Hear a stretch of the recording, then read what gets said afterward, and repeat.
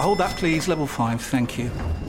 Ah, you must be one of our new interns. Yeah, hi, nice to meet you. Hi. Now, the most important thing to know is to in the Biparcel Rise plug sale. The most important thing is what? Sorry. The single most important thing is to in the Channelized Bing Bingus of the Biparcel Rise plug sale, and you'll be fine.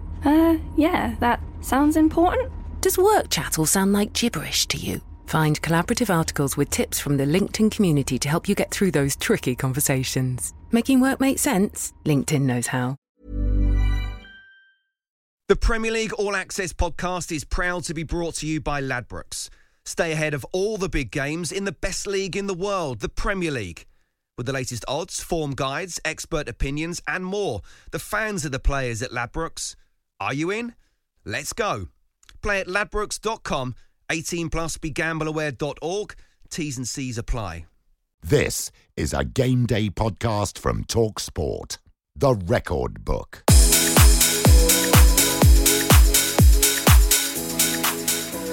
Hello and welcome everybody to the latest edition of the Game Day podcast.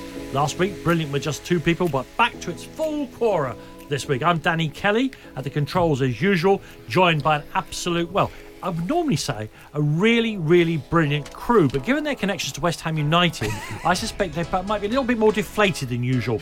Joining us, of course, regular on the show, comedian, broadcaster, person who runs the station as far as I can see, Tom Rennie. Hi, Tom. Bring back Chloe and Mark, that's what I say. I don't. It was so professional last week, this programme. Now you're here, I already feel it going off the rails. It's been 11 seconds. Yeah, and I like it off the rails. It works rather better there. Alongside him, of course, played for West Ham and many others as well. About 250 caps for Northern Ireland as well. I'm delighted to say, returning to bring his own particular bent on the game to us, Steve Lomas. Hi, Steve. I'm very well, Danny. It's not nice to see a smug Spurs fan. I know, it's awful, isn't it? Especially when it was like Dick Turpin had the decency to wear a mask. Daylight robbery. I mean, quite apart from anything else, though, there is it's not the best thing. To be absolutely mullered and win the game is one thing. It's not quite the best thing in football. That's the late winner away from home, isn't it? Oh, yeah. The late winner away from home, particularly when you've had none of the ball, is the let me just taste that. Or That's the most delicious. The late equaliser for the opposition, but then it gets ruled out for VAR. Oh, yeah, I know. So there's some lovely ones, yeah, of course. And the late equaliser for the opposition, which actually goes to the other side of the side netting, but you've seen it wrong, and then you're very low. Oh, it didn't go in. Brilliant. He's a very good player, and we moved him around a little bit. We needed to get him more on the ball and more runs and movement in front of him second half, and he showed qualities that we'll enjoy at Man United. Mike Dean had a good game. The referee on the pitch, he controlled the game. When was a little bit of emotions after the penalty, he was there to control it. Okay, let's start with our villains of the week. Let's start with some negativity here. So, Tom, I'll start with you, because normally people putting an arm around each other, people saying, hey mate, how are you? Chumminess is normally thought to be a good thing in these dark times in society, and yet you've got it as villain of the week, chumminess. Yeah, so on Saturday, we were just about to start commentary of the Man United Wolves game, doing the game with Dave Kitson, another ginger. Lots of gingers this week. It's dark outside, so it's fine to see you out. Have I not told you once, it is strawberry blonde. I've got right against the gingers this week. My mum said it was Moroccan sunset, so... Your mum lied to you a lot about a lot of things, didn't she? As a matter of interest, what is wrong with ginger hair? I don't get this at all. Now, before I went grey, I had a ginger beard. Did you? Oh, yeah. I can't imagine you with a beard. No. When you're as, how can I put it, superbly upholstered as I am, you don't grow a beard because the follicles are so far apart. By definition, it's going to be slightly wispy, isn't it? Well, anyway, I was doing the game with Dave Kitson, and we're watching the video of the guys in the tunnel, and it's all the Man United players, all the Wolves players, and Bruno Fernandes turns up. Isn't it great to see Bruno Fernandes? Sure, it's great for the fans and great for Ole Gunnar Solskjaer. It's not meant to be great for all of the Wolves players who he went and hugged. Rui Patricio, kissed João Moutinho, a hearty man shake with Ruben Neves. He even says hello to Daniel Podence, the new signing for Wolves, who's just been signed from Olympiacos. He played with him at Olympiacos a little while ago. And it's just that whole chumminess. And Dave turned to me and he said, this game's going to be rubbish. And I was like, what do you mean? This is going to be great, this. And he said, look, they're all pals. Everyone in there is pals. All the home players and the away players, they're in there being best friends with each other. And it's like they go out and then they have a nice, rubbish, public school rugby handshake. I mean, I'm totally agree with you this, but it's sickening enough, the pre-match handshake, where you're forced to shake hands with your opponent. They're so limp and wet and lifeless. Oh, and now, of course, they do that kind of up-here handshake, don't they? You know, a handshake like they're going to do arm wrestling. Steve, you played football when there was none of this handshake. With all due respect, I just can't see how you would have enjoyed the pre-match handshake. No, I didn't. Listen, you played against friends. Listen, when we played against the likes of Leicester, Neil Lennon, Jerry Taggart. Listen, after the game, you go and have a beer with them, have a chat with him. But this here, in the pub, absolutely. Today, listen, Edison giving Stephen Bergwijn a calf stretch. That just wouldn't happen. And I think, listen, you want his calf to go. I was for exactly. You want to kick the other one. But what I was fortunate enough to do is play in the 90s, which, apart from the money, I think it was the best year. The best era, because at the end of the day, you look at the likes of Roy Keane and Patrick Vieira in the tunnel. The animosity, the drama. Yeah. If you're a fan, that's what you want to see, don't you? Vinnie Jones banging on the walls. They're scared. No matter what, when you get on that pitch, it's a matter of winning for your team. And then, listen, you can go and have a man cuddle and a beer if you want after the game. But I'm with it. It does my nothing. That is pathetic. There's pathetic. No passion. There's no passion to it. You want to hate the opposition. You want to have the vitriol towards them. And instead, it's all like, oh, it's lovely to see you. Shall we go shopping after this? Shall we take the wives out for a nice brunch tomorrow? No, gouge his eyes out. I tell you what we're going to start seeing, aren't we, as well? I bet you they start covering their mouths in the tunnel before the game now. Because in case you say, when they are literally saying, are you going over Whitewater later on? I'll see you over there. We'll have a Nando's. And it's the natural building on. We spoke a few weeks ago about everyone calling Alexander-Arnold Trent, our mate Trent. And it's like, no, and watch the post-match interviews for Tottenham. The interviewer is calling Heung-min Son Sonny. Yeah. He's called him Sonny like he's his pal. It's the matification, the chumification of football. It sickens me. It's meant to be a war. It's meant to be a battle. And that's why you get rubbish games like Man United Wolves, because everyone's a pal. A little later in the show, you'll find out quite why these two are so upset about everything in football. I'll just say that. Now, listen, you're talking there about hatred. I mean, we don't want actual hatred in the game. And so my villain of the week are those people, and they were legion, Manchester United fans, on social media saying that the attack on Ed Woodward's house was some kind of PR stunt. I mean, look, we all know what happened. Some people turned up there in masks. They daubed graffiti on the front of the house and fired, let's not say rockets, fireworks. It was flares, wasn't it? Flares. Just sort of like but what you fire at sea. But you don't want, in my opinion, people turning up at people's private addresses to do that sort of thing. I have some personal experience of this, actually. Many years ago, I said something about a Premier League football club, and my house came under attack. Someone found out by a group of people who threw large bolts and stuff through the windows. And I'm not joking, that did happen. It's the first time I've ever told it. I've never done this on air either, but it brought it back to me, and I no longer lived there. It's spoiled by living there for many, many years. What's happened? Were you upset? The battery's not working? No, Steve, I'm telling you now, you wouldn't have liked it if it happened to you. No, anyway, the point I'm making. This is a West Ham man who was Millwall manager, so he knows about hatred.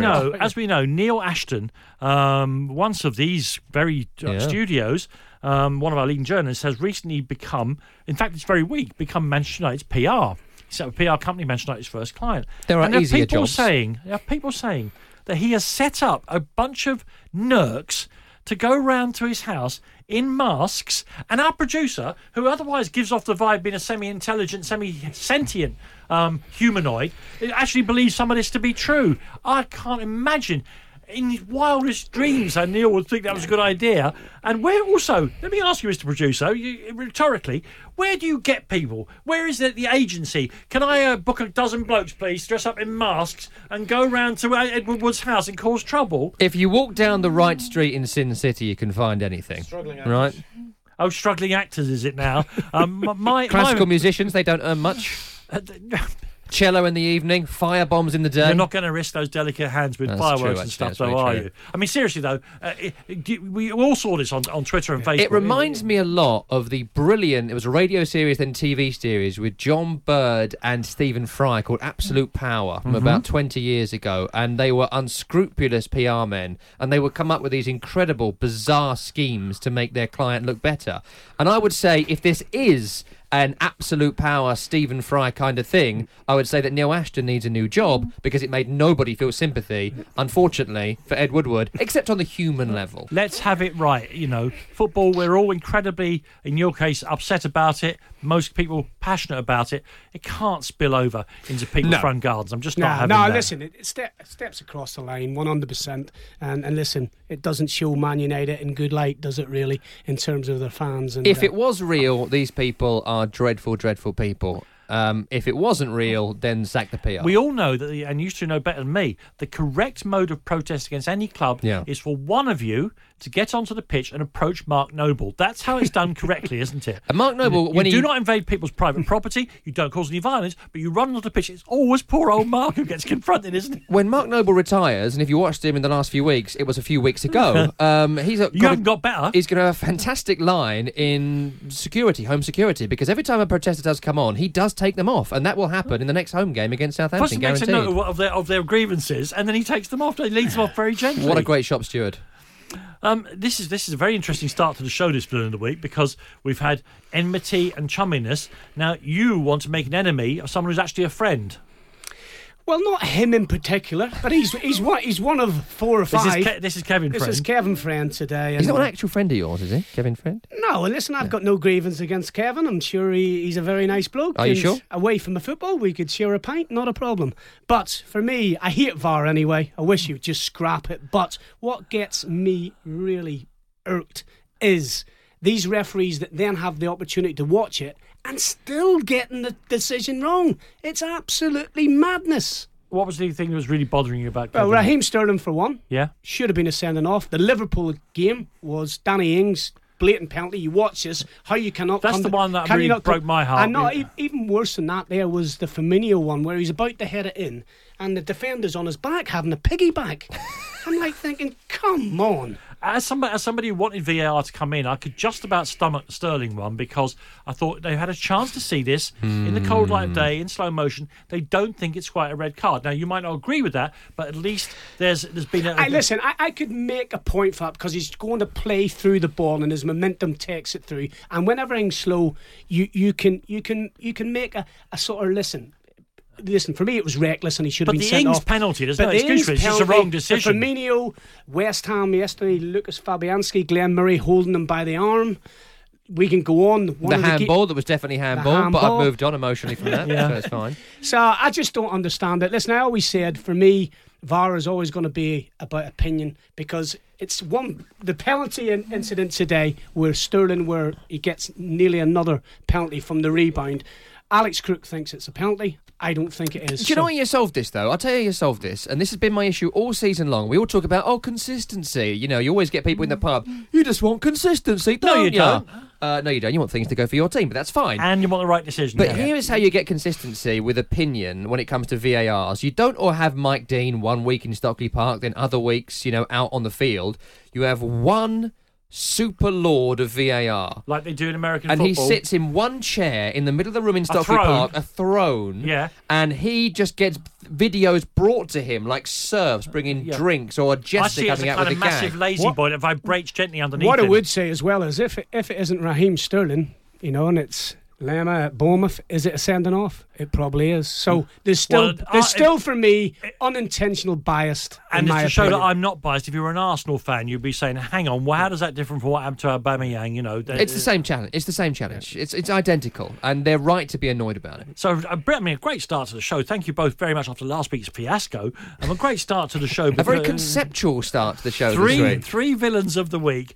Tom has chosen chumminess. I've chosen people who think that the Ed Woodward attack was, in fact, a PR stunt. And Steve has chosen Kevin Friend and his colleagues. Have you got something against Kevin Friend? You keep highlighting him. Because I wrote him down when you were talking about it earlier on. I wrote his name down. And also, I like the fact that he's friend in Villain of the Week. Well, he was certainly Raheem Sterling's friend. Which of these is the most villainous, Steve? It's a difficult one. I just hate VAR, so for me, you're going to stick with that, are you? I'm going to stick with that there. I had to do 3 hours of commentary on and the whole show on Man U Wolves, and I was so angry after the West Ham result already, having to watch all those chums kicking the ball around like it was park football in the middle of the summer, I can't lose my vitriol for it, I'm afraid. I can't move for my vote this week. Well, and given that the Ed Woodward thing is so extraordinary, and as has been pointed out by the unicorn owning and believing in producer, no one's been arrested yet. I'm happy to step down here, and I'm because of it matches up with the pre-match handshake, which I find the most sickening thing in the history of football, natural disasters notwithstanding. Watching grown men before they're about to play a game of football. I'll go with Chumminess. Chumminess is villain of the week. I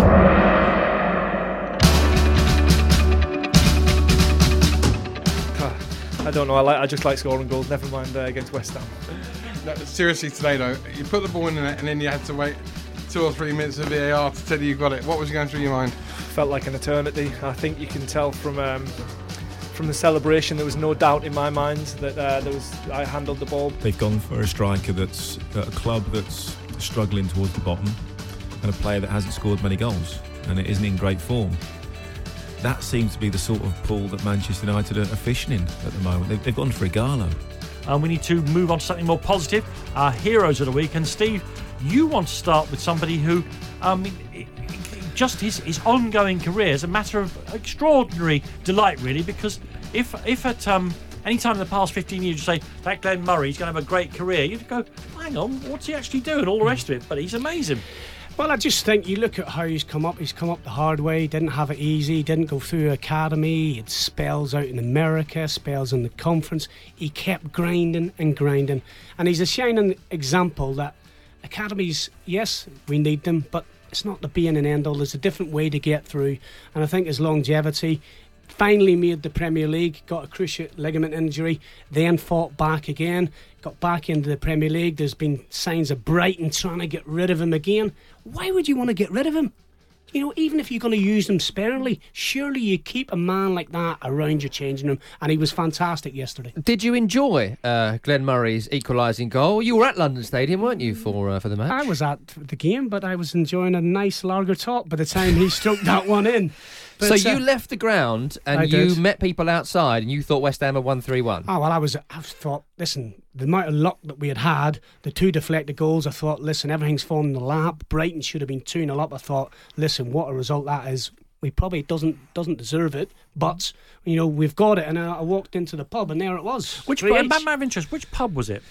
It was a little Pelly House Sports and Social Club. You'd like it, Danny. How far is it from the London Stadium? 15 minutes. And for leaving the game early, you are now villain of the week. Are they? Well, 15-minute drive. Because my only problem with the West Ham thing now, if you don't stay in the stadium, and who wants to pay football club prices for the beer, it's a hell of a walk now in any direction. The old going in Green Street. The good thing is I've been there a few times now, so I do know a few back ways and back walks to get towards, you know, the Black Bull, the Old King's Head, the Carpenter's Arms, the Builders. Otherwise you have to walk past the Copper Box, which would be a brilliant name for a pub, but is in fact a where the YouTubers stadium. fight, where the YouTubers do their boxing, and you're in the stop-start thing for about 25 minutes. If you want to find a pub in East London when West Ham are 3-1 down in a game, give us a call. I'll get you to the pub in 5 minutes. Listen, just to say that Glenn Murray, I've got one thing to tell you about him. That he's now scored for the same club in 3 different decades. Yeah. But you've got even more astonishing things. I've got some great stuff on Glenn Murray this week. Not only has he not given up on his career or his hair,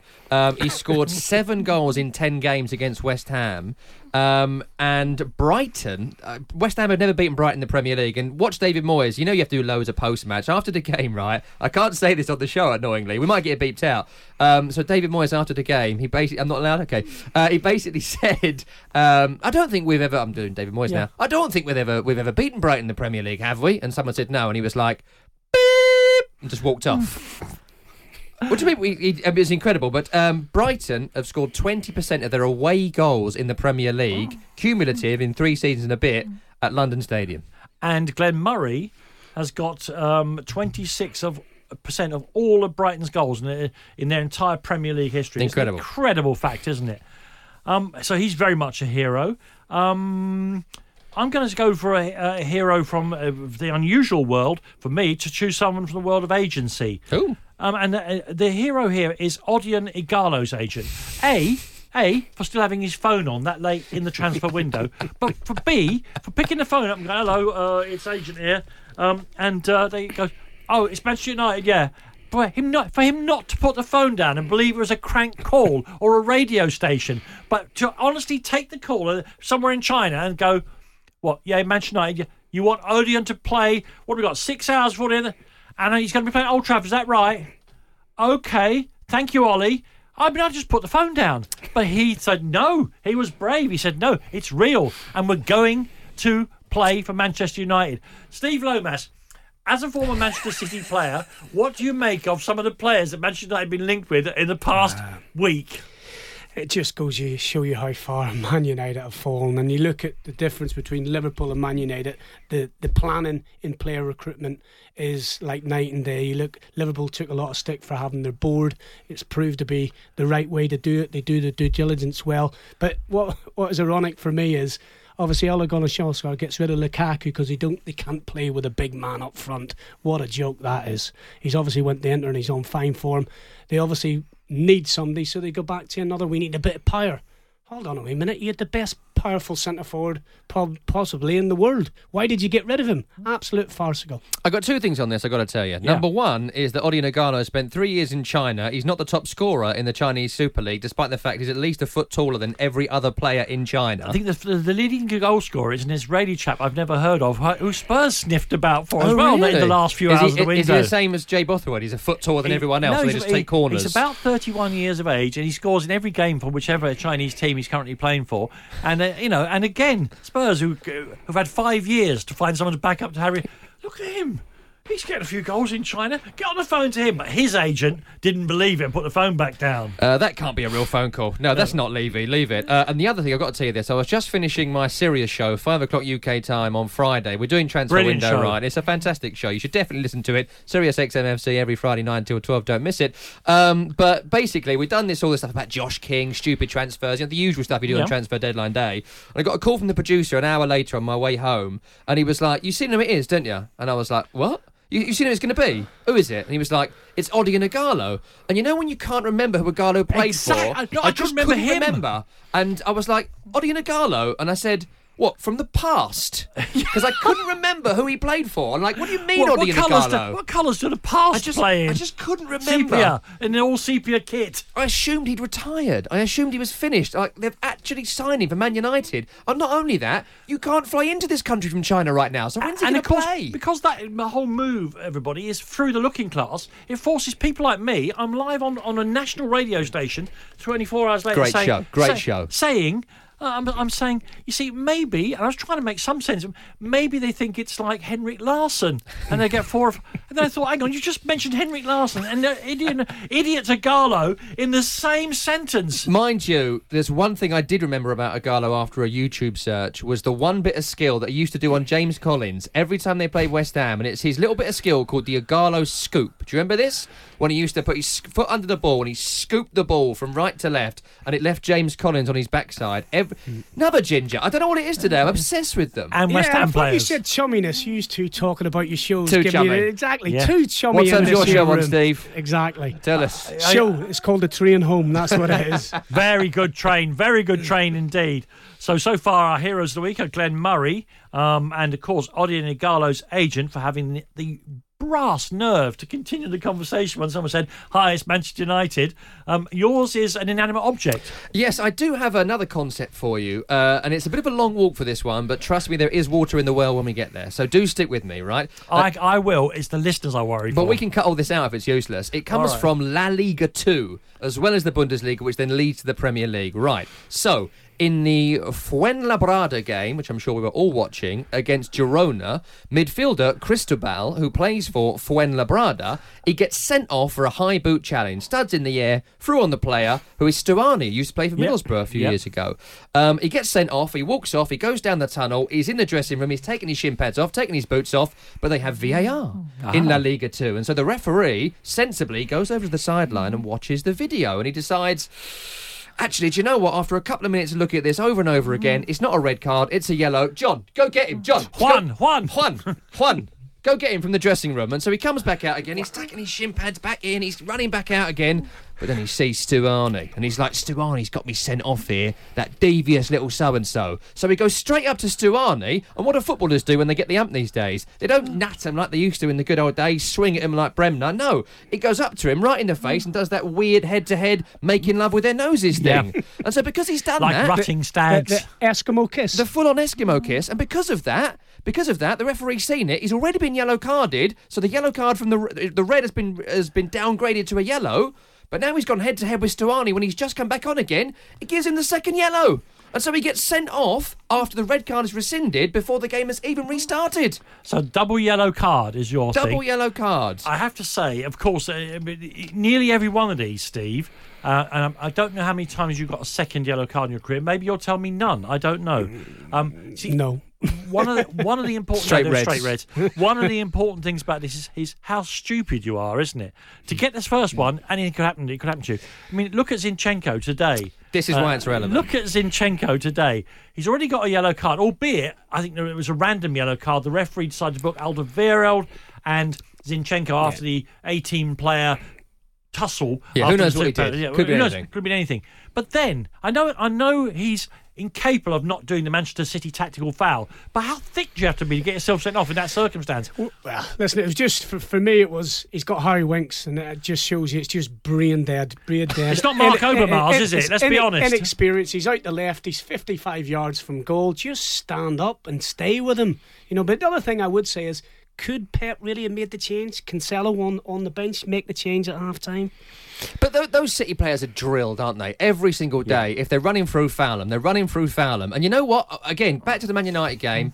In that first half, there was about 5, 6, 7 of them that weren't getting yellow carded. It took to the 50th minute for the ref Paul Tierney to give his first yellow card. If you actually started booking people for tactical fouls, there would be more double yellows, which is a glorious thing. And it's one of the very few times that you see Pep Guardiola curl up like a salted snail, isn't it, in press conferences, because he knows it's one of their secrets, right? Yeah. And whenever anyone mentions tactical fouling, his protestations of innocence are so overwhelming, so head-boiling, that you say, that's it then, is it? He can't be that defensive about it because it's true. It's like a man who's true. just been texted by his mistress and the wife has read it, and you have to say, no, it's the receptionist, and she wants to go for a quiche. Are you talking from experience? I haven't got a receptionist. No, and he's only recently married. And he doesn't as well. like quiche. Yeah. Lovely pictures and he doesn't of like reception quiche. on your various social media feeds. Very yes, nice. thank you very much. Yes. Yeah. So, hero of the week, I then. hope she's not listening to this. I really think you're on a good wicket there, aren't you? Yeah. The hero of the week, then. Steve has gone for Glenn Murray. I've gone for Odion Ighalo's patient and trusting agent. And Tom has gone for the double yellow card. I'll start with you this time, Tom. I've got to go with Ighalo. I can't believe it happened. Well, it's almost pointless asking you then, Steve, because I think I'm going to stick with Ighalo as well, his agent. I'll go with that there. I've got to say, he must have thought he was in dreamland. I loved it when he phoned the player and said, listen, I've got Man United. He went, you what? Woodward? Edward But there's on the another phone? part of this, isn't there? There's another part of this. That conversation is 2/3 of the way through. The other phone starts going... It's Mourinho, because they tried to hijack it, didn't they? It's another... He must have thought he was on television. Listen, thank you very much for that. He, though, is our hero of the week.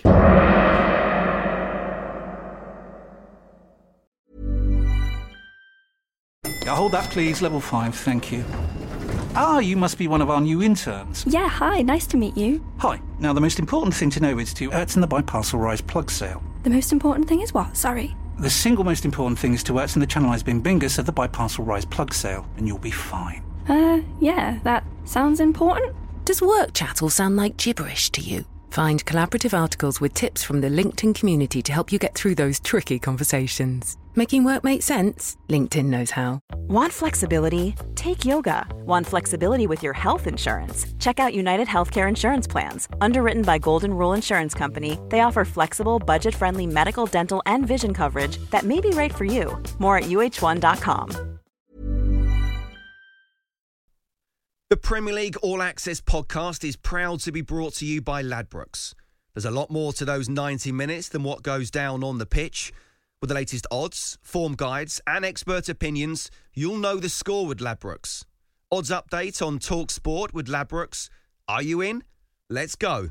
Play at ladbrokes.com. 18 plus. BeGambleAware.org. T's and C's apply.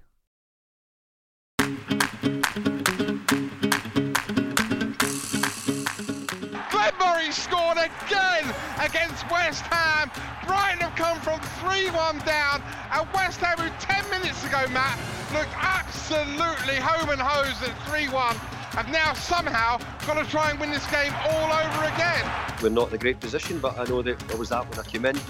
We have to win games, and we hope that we're one of the teams that go on a run in the coming games. We've also got winnable games at different parts, but we've also got some tough games as well. Now, this is a part of the show that I'm really looking forward to, everybody, because it's the worst performance of the week. Steve Lomas, as you know, was a stalwart midfielder for West Ham United. Tom Rennie is he's a big West Ham United fan and goes to the ground, despite the various tortures that involves, as often as he can.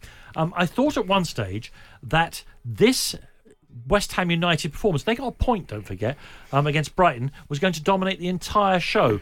But I think, Tom, it's fair to say that normally we improvise this whole show, but you have prepared a statement because you said to me what you didn't want was to be hit by a bus, God forbid, on your way to the studio, and for this not to be made. So you sent it to me in advance and said, you read this out if I don't make it. You have made it. Your worst performance of the week is West Ham United against Brighton. It's West Ham United, but also David Winning Is What I Do Moyes, who has now got a worse record in his 7 games in charge than Manuel Pellegrini had in his last 7 games in charge.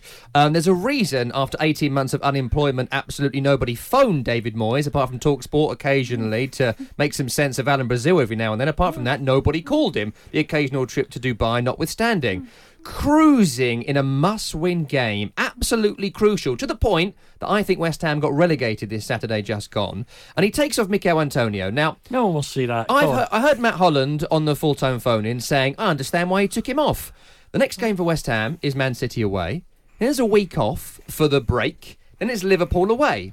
So Mikel Antonio is not needed now for a month. You telling me he couldn't play for 10 more minutes before having a month off of football? But it's not the fact he took him off, it's who he replaced him with, surely. He replaced him with Arthur Masuaku, the most incompetent footballer in the history of footballers. Wonderful on the beach, but no tactical awareness. The second goal is so bad that he passes the ball into the middle of the field to nobody. It hits a Brighton player. It then bounces twice in between the 2 central defenders before one of the central defenders dives in, heads it too short to the goalkeeper before the Brighton player nicks it before the goalkeeper gets there. I don't want to stop your rant in full flow, but why is it that of all football positions, if you have a terrible left back, for some reason, it looks worse than any... you may not remember... It looks wrong. I remember a man that's playing at Spurs for a few games called Timothy Atuba. Does anybody remember Timothy Atuba? Do you? Yeah. It was like watching a phone box that had pulled on a Spurs shirt on the pitch, right? And I've got nothing against Timothy as a bloke. I'm sure he's a tremendous man. He's going to have a very happy life. I watched Eric Edmond, etc. Everybody... Every club has got a left back that doesn't look like a real footballer. Yeah, and you're thinking Arthur is one of those. But I've got to mention this as well, right? Because he basically went 5 at the back, 4 in midfield, 1 up front, no out ball. West Ham's 3 best players in the day are the 3 substitutions he makes. And after the game, he has the absolute audacity and cheek to say we looked a bit tired after Liverpool in midweek. Well, he didn't rest anyone against Liverpool in midweek, which is inexplicable. And he runs poor Mark Noble, nearly 33, and Declan Rice into the ground against Liverpool on Wednesday.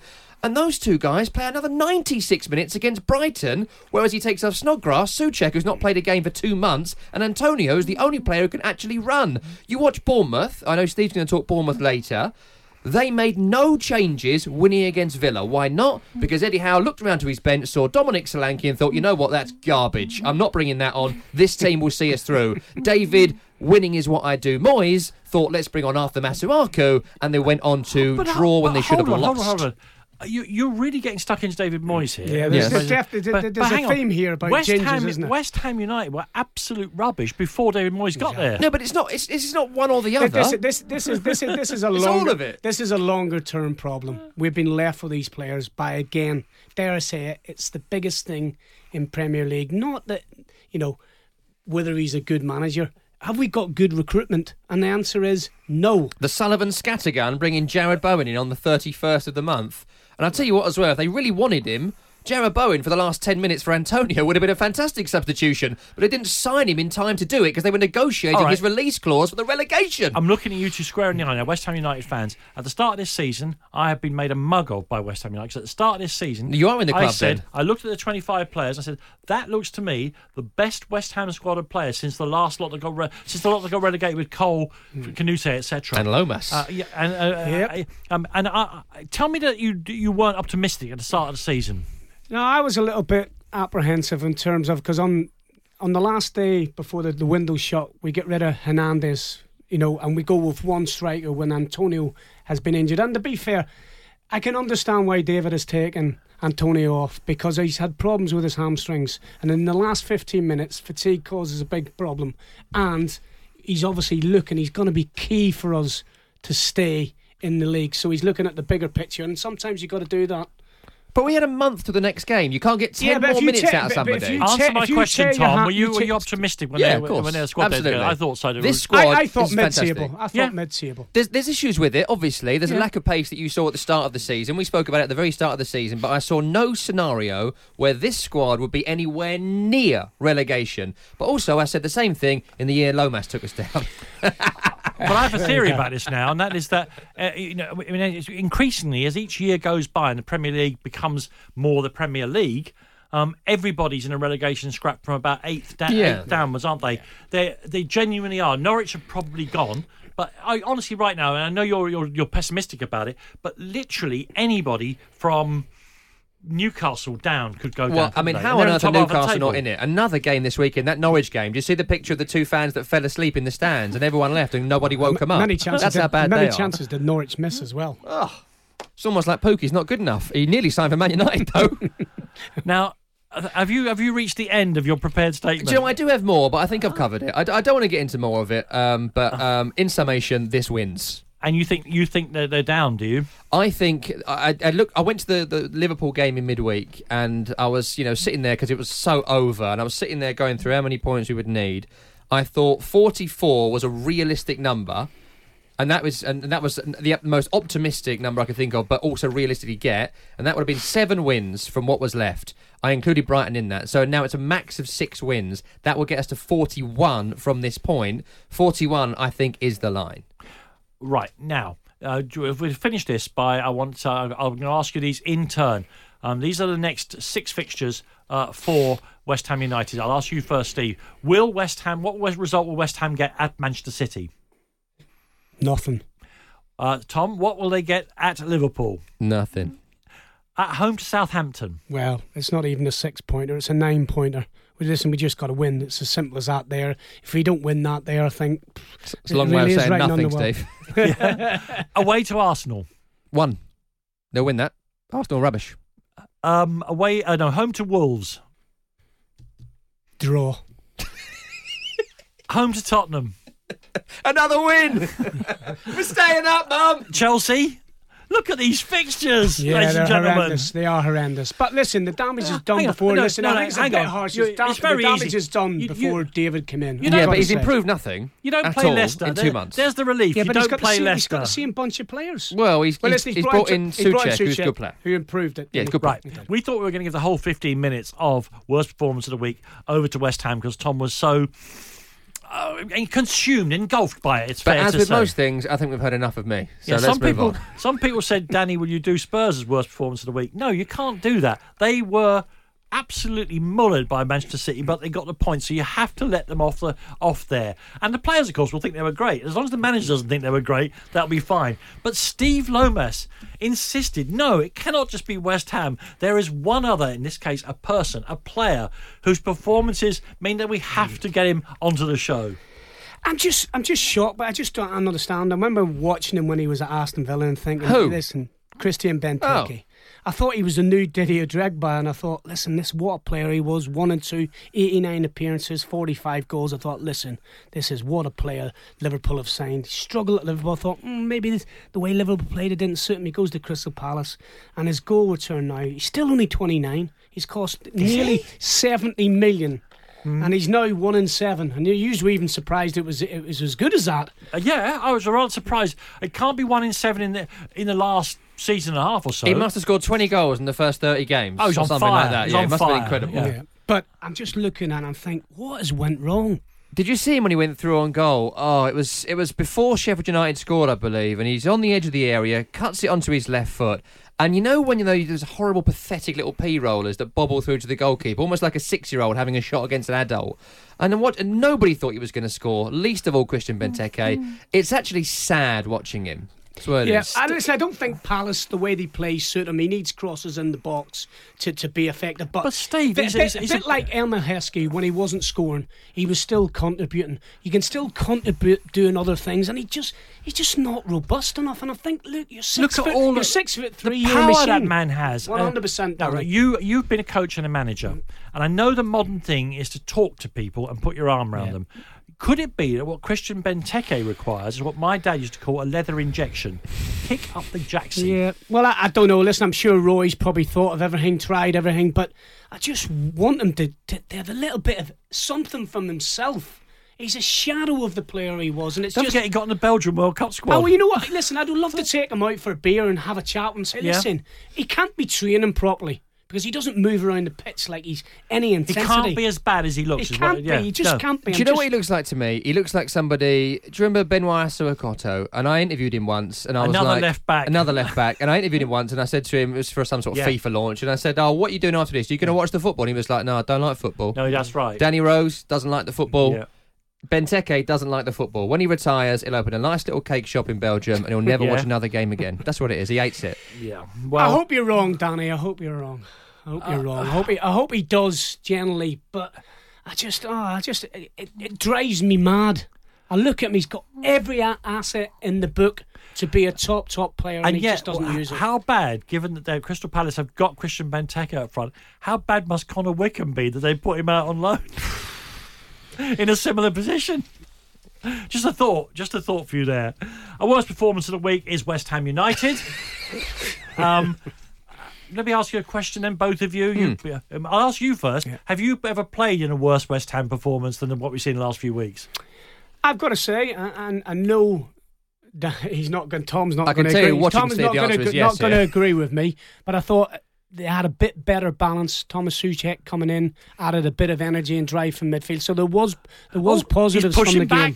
No, look, I'll tell you what. It actually looked like it might go all right until David Moyes got involved and ruined it, and he took off the only 3 players that had any good moments in the game and went, let's try and hold on for a draw against Brighton with 15 minutes to go with no outball.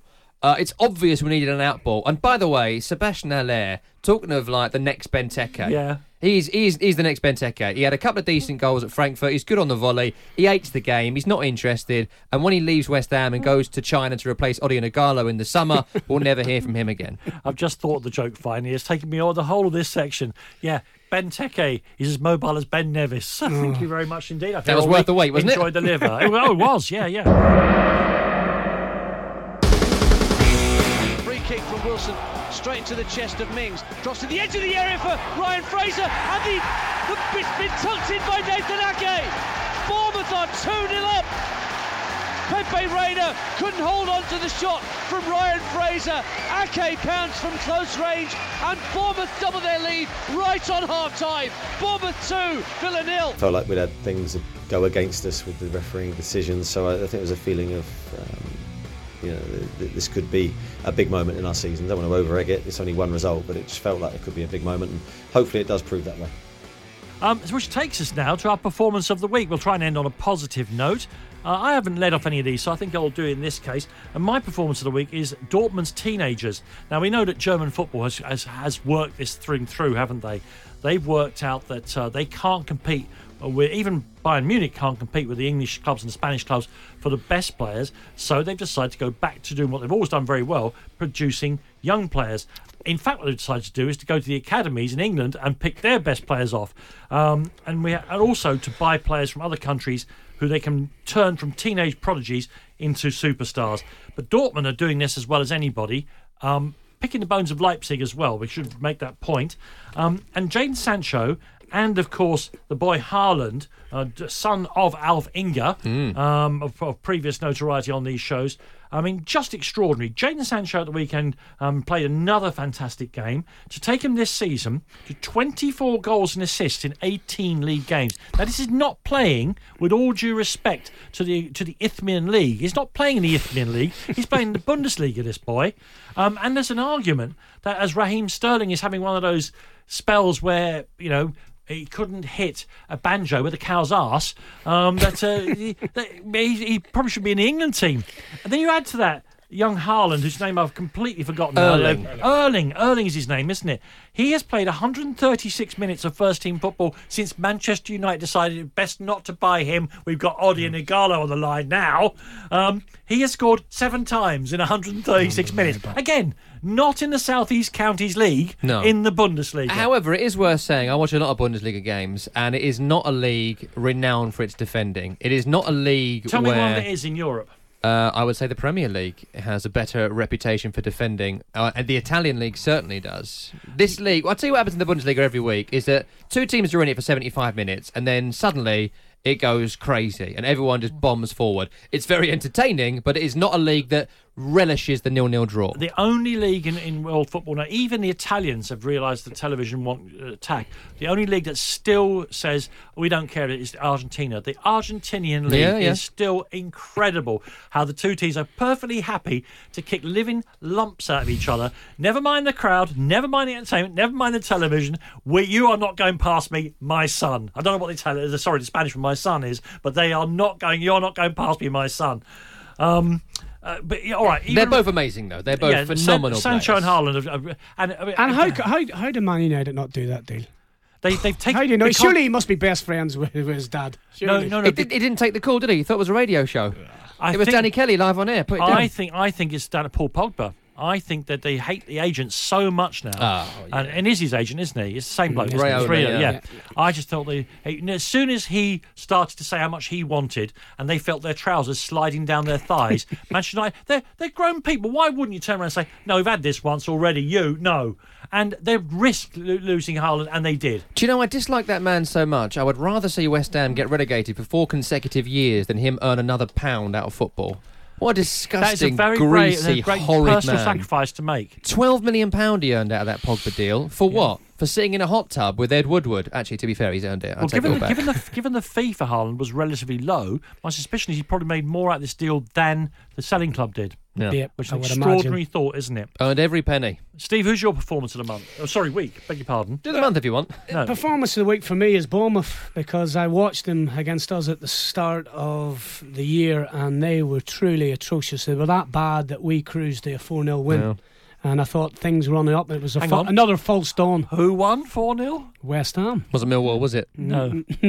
But it was another false dawn, and I just looked at them. I thought they're bereft of confidence. I looked at Eddie Howe's demeanour. I thought maybe this is one season too many. It was easy to think that, wasn't it? He looked so shelled, didn't he? He needed to go. They then went on to get beat against Norwich, against Watford. Got beat in the cup against Arsenal, which obviously is no great result either. And I thought, oof, but they've obviously bounced back, beat Brighton, and obviously beat Aston Villa, albeit Villa maybe were after the cup week. It was a good time to get them, but they've still bounced back well. You're absolutely right, because 4 weeks ago they looked like like a dead cert to be relegated. Well, the question I always ask when I'm watching any football team that's doing badly is, all right, how are they trying to win this football match? Are they going to defend and spring out? Are they going to attack? Are they going to press? Are they going to rely on set pieces? And the answer with Bournemouth is they weren't doing anything. I think in the past they've always looked to score goals. Defensively they're going to always be good at, but listen, they've missed key players. Brooks been out for a while. Francis has just come back defensively and certainly helped, but they obviously done this result yesterday with 10 men for 40 minutes. Did you see the Ryan Fraser interview in midweek where he said, since I decided I wanted to leave, effectively, I have not worked for the team. I'm sorry I haven't done that, and I'm going to do that from now on. So it's not a great surprise that, having come out so plainly and admitted that, he came and had a great game. Words that are not apparently available to Christian Eriksen. No, exactly. Well, the big fair to him is, you've got to say his honesty. Listen, you ain't just the only player at Bournemouth that's underperformed. You could probably say 14 or 15 in that squad haven't played to the levels they had done last year. But that being said, to grind out, a win with down to 10 men for 40 minutes, You know, fair play to them, because I thought they were a shoo-in to get relegated in at the start of the year. And now what do you think about it? Who do you think will go down? Well, I think Norwich will, because they can see too many goals. That's right. That's the thing. They play well, but I thought it would have been Bournemouth, and then it was one from 6 or 7. Then, but now it's opened up. Bournemouth win 2 on the spin.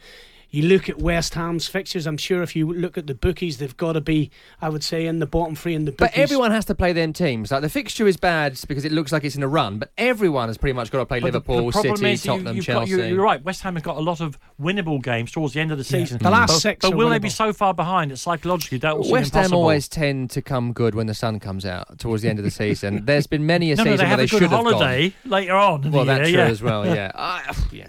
You know it's going to be us, don't you, Colin? Feel free to say it. No, I'm not saying it. Wow. I don't think so either. I don't know. I think we'll just have enough I think you've got to be honest and say Norwich are probably down, Yeah. and the rest of it you could put them on a board and stick pins in it, and you'd be as likely to be right as wrong. I'd be happy to say the other two are Claret and Blue, Villa and West Ham.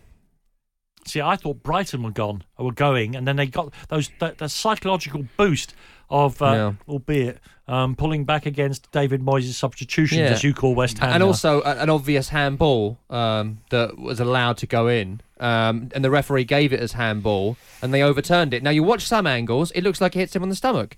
You watch another angle, it looks like it hits him on the hand. It's almost like you need one man in Stockley Park on a throne doing it every... No, I'm not doing it. Which is why I'm slightly suspicious of your performance of the week. You've picked what was, on the surface at least, a tremendous game of football between Watford and Everton, but surely you picked it because it's dragged Watford back into the mire. No, that isn't why I've picked it. I'll tell you, I've got a few reasons for picking Watford-Everton as a best performance of the week, because this league, cumulative, has been so bad when it comes to quality this year, and often that leads to a 0-0, a 1-0, a really drab, horrible game.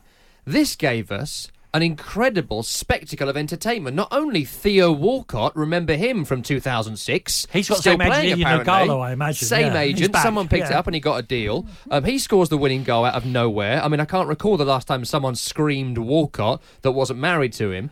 There's a great element to this where the Watford fans were chanting to the Everton fans, Marco Silva, we told you he's crap, and the Everton fans were singing, Marco Silva, you told us he was crap, Brilliant. which was Absolutely fantastic. brilliant. Absolutely love that. And there was a great caller to your verdict on Saturday, and it was an Everton fan who said when at 2-0 down, the fans in the stand were just laughing at how bad Everton were. And he said, we were terrible against West Ham, we were terrible in another game, we're terrible here. And he said, we won that, and you know what? I literally can't believe it. And did you see the goal, how Theo Walcott got it? Moz Keane's don't watch the A's pass. Beautiful. Oh, went full Firmino. He's not sure he did it on purpose, but he did it. He's went to shoot and I don't know what he's done, but what a pass. If he meant that, unbelievable. The boy's worth every penny. Speaking of the mysteries of Everton, anybody buying Richarlison at 85 million? Oh.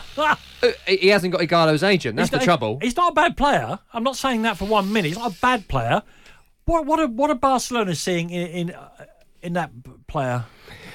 Listen, I don't get it. 85 million to Barcelona, like you said, decent player, but still not really proved at Everton. But I'll tell you what, that was a classic silly season story, because Barcelona, they ain't got no money. They're totally skint. They spent all their money up front. They've got to sell players. Never mind buy someone for 85 million. They need to raise 100 million. So that was an utter nonsense story, because if that was a real offer, I tell you now, Richarlison would have gone immediately. No, Mashiri has enough money to resist it, but would the player have allowed it to be resisted? Of course. Yeah. There maybe is a subplot. There's Marco Silva, the next Barcelona manager, because he loves Richarlison.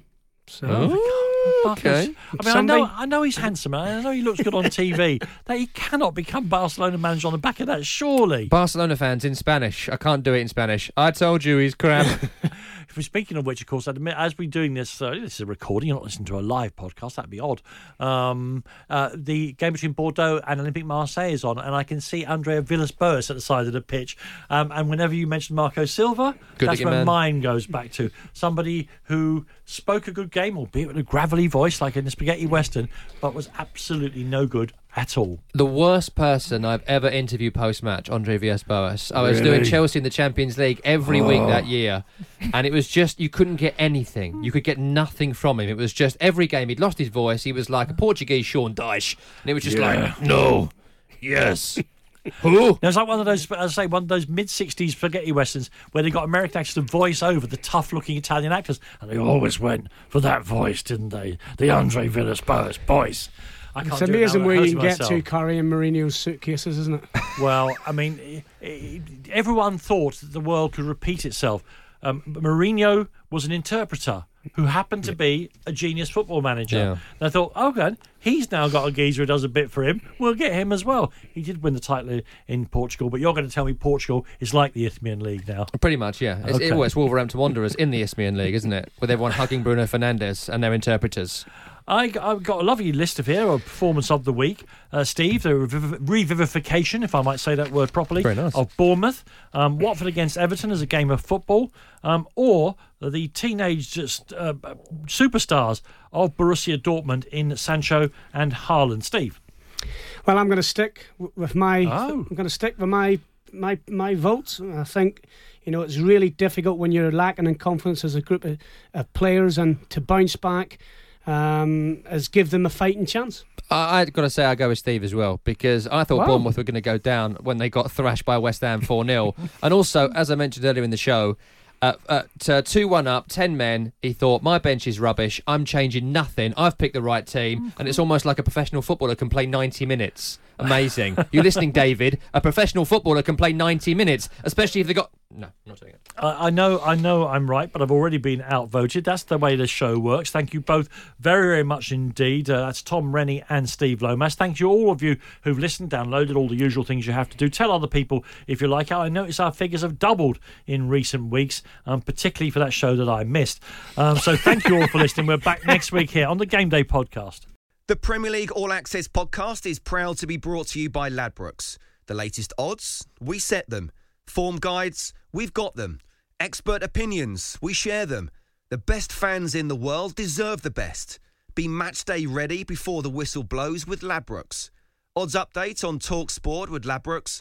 Are you in? Let's go. Play at ladbrokes.com. 18 plus. BeGambleAware.org. T's and C's apply. Hold that, please. Level 5, thank you.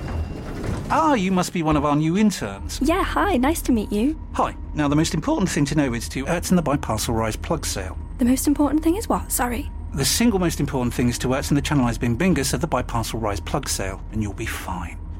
Yeah, that sounds important. Does work chat all sound like gibberish to you? Find collaborative articles with tips from the LinkedIn community to help you get through those tricky conversations. Making work make sense? LinkedIn knows how.